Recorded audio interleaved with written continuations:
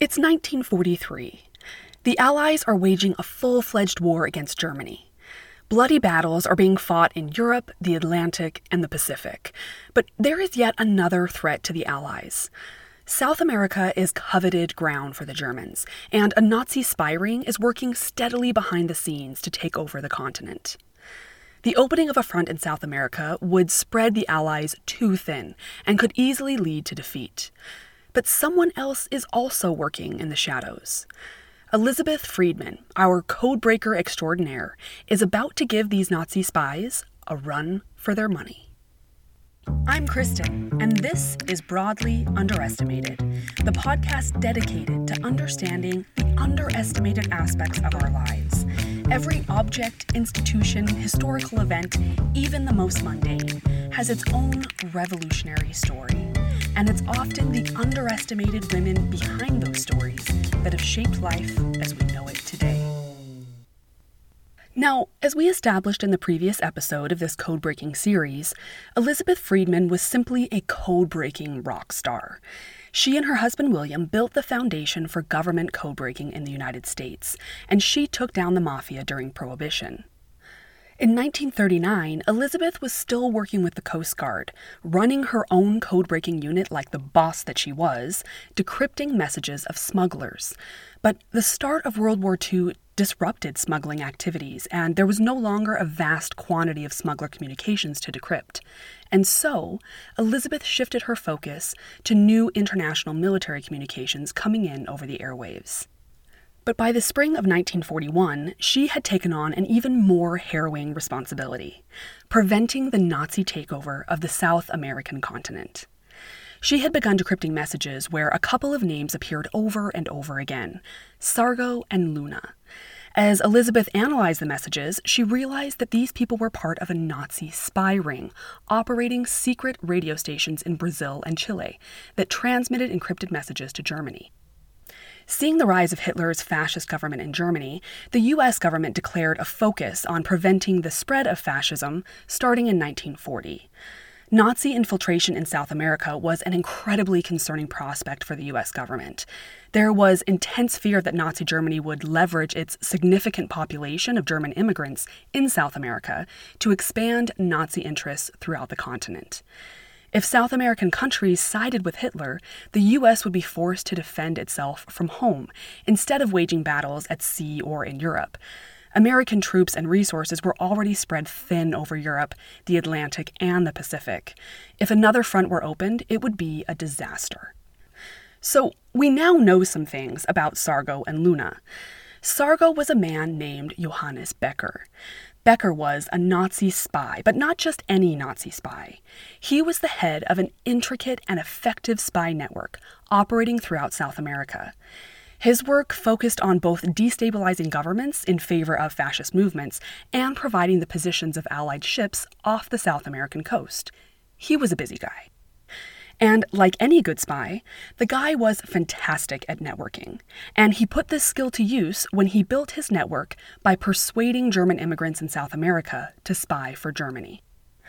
Before implementing radio communications with their headquarters in Berlin, he also built an effective courier system by convincing employees of commercial airlines to smuggle spy messages on their flights to Germany. But when commercial flights to Germany were shut down due to Allied pressure, Becker had to find an alternative. And this is when he established 3 radio stations, 2 in Brazil and 1 in Chile, to communicate with his superiors. And Luna was the code name for Gustav Utzinger, the network's head radio operator. Now, enter Elizebeth, halo shining brightly, angels singing in the background. So when Elizebeth started decrypting these messages, she, like she always did, started putting all of the pieces together and started to develop an understanding of the network that existed and the main players within that system. But what she also did while decrypting these messages was to uncover plots to sink Allied ships. One of Sargo's duties was to relay the positions of Allied ships off the coast of South America so that German U-boats and ships could ambush and destroy them. So as Elizabeth decrypted these messages, containing information about the location of Allied vessels, she rushed to get the information to the appropriate people so that evasive action could be taken, and those ships could avoid being picked off by German ships and U-boats. This is some of the most important work that Elizabeth did during the war. It saved countless lives and also kept the lines for the movement of supplies and troops open. One of the most notable instances of this involved the Queen Mary, which was a British ocean liner turned supply ship. Fun fact, the Queen Mary is now a stationary hotel docked in Long Beach, California, but during the war, it was the largest Allied supply ship and also one of the fastest. Because of its size and speed, Hitler had put a price on the head of the ship, offering a reward to the U-boat captain that took her down. When, in March of 1942, German messages showed information about the Queen Mary, which was carrying more than 8,000 men on that particular trip, Elizabeth's decrypted messages were passed on to the ship's captain, just in time to avoid a confrontation with the U-boats that were lurking off the coast of Brazil. Her quick work saved 8,000 lives that day, and again, as the war continued, her efforts kept the Allied supply line open and out of danger. Snaps for Elizabeth. Now, let's move on to another hurdle that Elizabeth had to jump through here. So early on, the messages being sent back and forth between Sargo and his superiors were written mostly in familiar types of ciphers that Elizabeth was well-versed in cracking. But ostensibly, Sargo's spy ring had no idea that their communications were being cracked by U.S. codebreakers. And this, of course, is exactly how Elizabeth and her unit wanted it. The longer you can observe the enemy without them knowing, the more opportunities you have to learn how they're set up, how they work, and what their plans are. But if they catch on to the fact that you're listening in, they will cut you out of their communications by changing the code or method of communication. And if you can catch up with them again, you have to start all over and crack into a new system before you can read their communications. So the best way to react to the information you receive in intercepted messages is to keep listening, gather as much information as you can, and if you have to take action, do everything within your power to avoid letting the enemy know that you have hacked into their conversations. A prime example of exactly what not to do happened in February and March of 1942, when Elizabeth decrypted messages from Sargo's ring detailing concerns about police arresting suspected Nazi spies in Brazil and Chile. As it turned out, the FBI had taken a sledgehammer to a situation that required a scalpel when they initiated a push for Brazilian authorities to arrest suspected Nazi spies. But the arrest didn't cause the death blow to the network that the FBI had hoped, and suddenly, Sargo's network went dark. Elizabeth and her unit were shut out. By the time Sargo's network came back online, all their codes had changed, and they were much more complicated. But being the queen that she was, by the end of that year, Elizabeth had broken back into all of Sargo's new communication circuits, except for one. This one was different, and Elizabeth suspected that it was being enciphered with an Enigma machine. So we will get into the Enigma Kraken that was released on all Allied codebreakers in just a moment, but first I wanted to take a second to talk about what was happening in the wider world of codebreaking in the US at that moment. Starting in 1942, a wave of young women went to Washington, D.C. to take jobs as codebreakers for the government. Thousands of these women worked around the clock decrypting German and Japanese ciphers. Leading up to the spring of 1943, Elizabeth's team of Coast Guard codebreakers had worked out of a Treasury Department building, but they were then asked to transfer their office to another Washington, D.C. government office called the Naval Communications Annex. Now, there are two significant things about this move. First, it disrupted Elizabeth's workflow, which I'm assuming would have been very stressful. She worked very hard to stay on top of all the messages that came her way, knowing that the information she received was often time-sensitive and could literally mean life or death. She tried to keep up with decrypting the messages from Sargo's network that were written in the code systems that she had tapped back into after the blackout. But on top of that, she was still trying to crack into those messages she suspected were being generated by an Enigma machine. So, man, I thought I'd had some stressful work days, but I stand corrected. The second significant thing about Elizabeth's move to the Naval Communications Annex was that it put her in direct communication with many of the young female codebreakers working there. Now, Elizabeth didn't talk to these women about her work. Oaths of secrecy were respected between different codebreaking units, and those within the same unit were even forbidden to talk about their work outside of their offices. Elizabeth held so many secrets throughout her life, and even though both she and her husband William were at the center of important government codebreaking work, they didn't speak to each other about the specifics of their jobs. But Elizabeth socialized with some of the young women, inviting them to her house for tea or joining them for dinner. But what was significant about Elizabeth being in close proximity to young codebreakers was the opportunity for these women to see another woman being a respected leader, an expert in her field, and quite simply, a boss. The young women knew who she was. She was legendary in the code-breaking world, after all, and having contact with such an amazing pioneer in a technical field must have been perspective-altering. But once Elizabeth settled into her new office, it was back to work, and back to that pesky Enigma cipher. So German codes were often created using the legendary Enigma machine. If you aren't familiar with it, the Enigma was a complex system of typewriter, plugs, and rotors that created so many potential code outcomes that Enigma messages were virtually impossible to crack. The operating word here being virtually. For German military Enigma machines, a specific setting was assigned for each day of the month. This meant that each of the 3 rotor wheels was set to a specific position, and that a set of plugs was set to a specific position. Each setting was only used for a 24-hour period, which would change at midnight each night. The complex nature of the machine meant that there were hundreds of millions upon hundreds of millions of possible solutions. And by the way, that number is an understatement. So the sheer number of possible solutions, combined with the fact that the setting changed every 24 hours, made breaking the Enigma code often feel like a futile exercise for codebreakers. The Enigma was so efficient and so complex that a codebreaker couldn't test out all the possible solutions within the 24-hour period before the settings changed.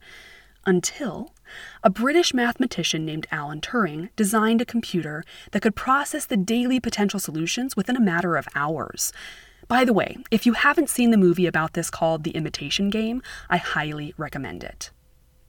So, after midnight German time each night, Enigma code-breaking units in England and the US would wait for the first German intercept to come through, then get to work making a best guess, or crib, about what the message contained.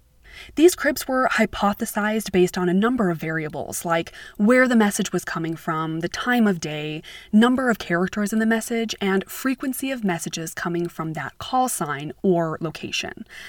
Wartime military communications tended to include predictable terms, even if they were enciphered and couldn't be immediately understood. For example, a message that was sent every day from the same call signal from the same location at sea could potentially be coming from a static weather ship, and therefore the term weather forecast in German would be included in the message. So a codebreaker could use the term weather forecast as their crib to test against the code.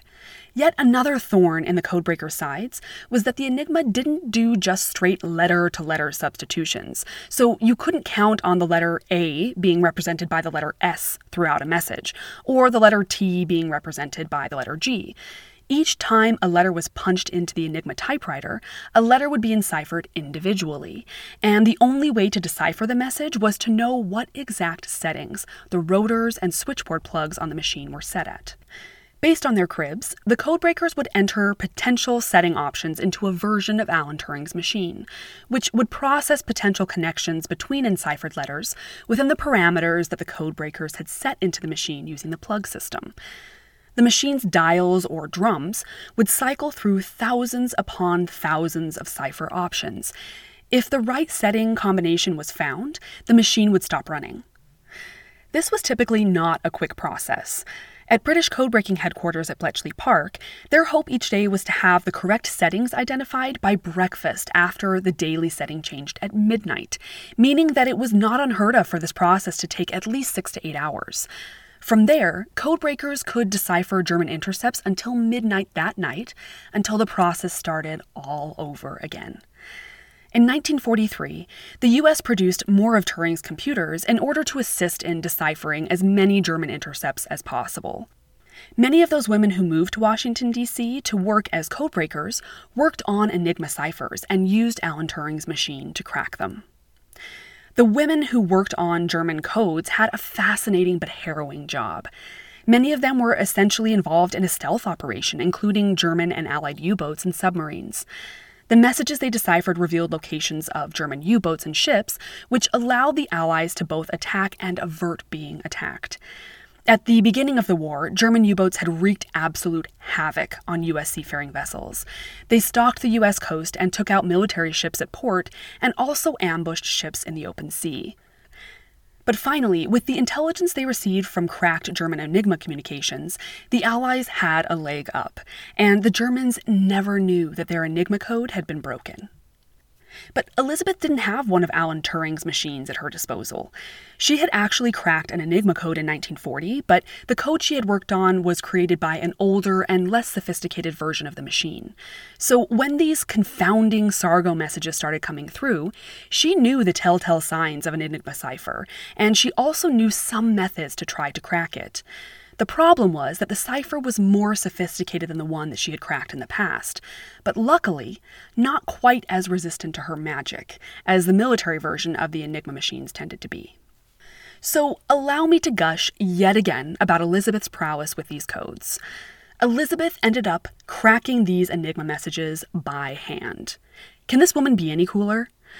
Again, the messages she handled were written using a slightly less intricate version of the Enigma than what the British and other Enigma codebreaking units were dealing with, but not much less. Let's just take a second to acknowledge the woman's brilliance here. Okay. So the fact that messages were enciphered using an Enigma machine meant that they were sensitive. They weren't just your average weather reports. Now, what's fascinating about the information Elizabeth found in these messages was how much it revealed about the true political dynamics in South America at that time. Germany saw South America for its political possibilities, and the Enigma messages reflected that. Elizabeth decrypted communications referring to a secret agreement that had been made between Sargo's spy ring and the Argentine government. Argentina would both protect the spies from the FBI or any other allied agency, and would also share intelligence about the United States, in exchange for the spies working to expand Argentine influence throughout South America, with the ultimate goal of overthrowing existing governments to install regimes that were more amenable to fascism. Thanks to the Enigma messages, Elizabeth and the U.S. government knew about this agreement, but the problem was that they couldn't come out and confront Argentina about it without giving away the fact that they were intercepting German spy communications. So, what to do? Well, by October of 1943, they caught a lucky break. Elizabeth's unit intercepted a message confirming that Osmar Alberto Helmuth, who was an Argentine naval officer, had been duped by Sargo into sailing to Europe to negotiate a weapons deal for the Argentine government. Argentina was afraid that Brazil would try to invade them and hoped to obtain weapons from Germany. Helmuth was the perfect vessel to create a situation where the Allies could call Argentina out on their relations with Germany. If they could take Helmuth into custody and then claim that he had confessed to Argentina's dealings with Nazi spies, they could put pressure on Argentina without revealing their code-breaking efforts. And so, in November of 1943, Helmuth was apprehended by British authorities during his travels. When Helmuth was interrogated, he eventually gave up information about the Argentine government's activities with Sargo's ring. But more shockingly, he revealed Sargo's true identity as Johannes Becker. This incident soon became public, and Argentina folded to the pressure. On January 26, 1944, Argentina announced that they were severing ties with Germany and Japan. And with that, the Nazi threat in South America essentially disappeared. Elizabeth and her unit had provided the intelligence that brought down the Nazi threat to an entire continent. And all this was carried out in a way that the Germans had no idea that their spy ring codes had been broken. And before the dust settled, Sargo went into hiding and never rebuilt the network again. Mic drop for Elizabeth, yet again. Elizabeth's work and that of her code-breaking unit during the war kept Nazi influence in South America at bay and saved countless Allied lives while ensuring that lines to move supplies and troops remained open. This critical work kept the Allies going. After the war, Elizabeth stayed on to organize the messages and paperwork from her days of decrypting smuggling messages. When the task was complete, she recommended that her Coast Guard code-breaking team be dissolved, since there was no longer a need for it now that the war was over.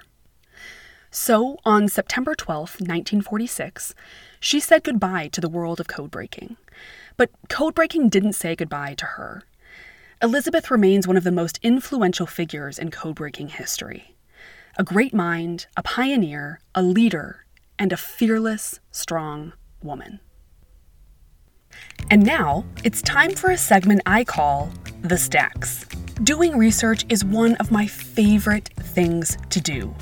The more you learn, the more the puzzle pieces of the world start to come together. So I want to take you into the stacks of the library with me to share favorites of the books, documentaries, movies, interviews that I think you would enjoy if you want to learn more about this topic. One of my favorite sources of information about Elizabeth Friedman was a series of taped interviews from 1974. The interviews were performed by the George C. Marshall Foundation in Lexington, Virginia. As of the recording of this podcast, the recordings of a set of those interviews, as well as transcripts of others, are available on the George C. Marshall Foundation website. It was amazing to hear Elizabeth's voice and to get more of a sense of her personality as she spoke about her work and life experiences. So if you are now as Elizabeth Friedman obsessed as I am, I recommend listening to one or all of the tapes to get a deeper sense of who this incredible woman was. But our journey into the work of female codebreakers in World War II is far from over. Tune into the next episode in this series to find out more about the thousands of women who went to Washington, D.C. to break enemy codes. Elizabeth's decimation of the Nazi threat in South America allowed the U.S. to continue to focus all military efforts on the Pacific, Atlantic, and in Europe, which set up our other amazing female codebreakers to help create one of the biggest deceptions in military history. Thanks so much for listening, and we'll see you next time on Broadly Underestimated.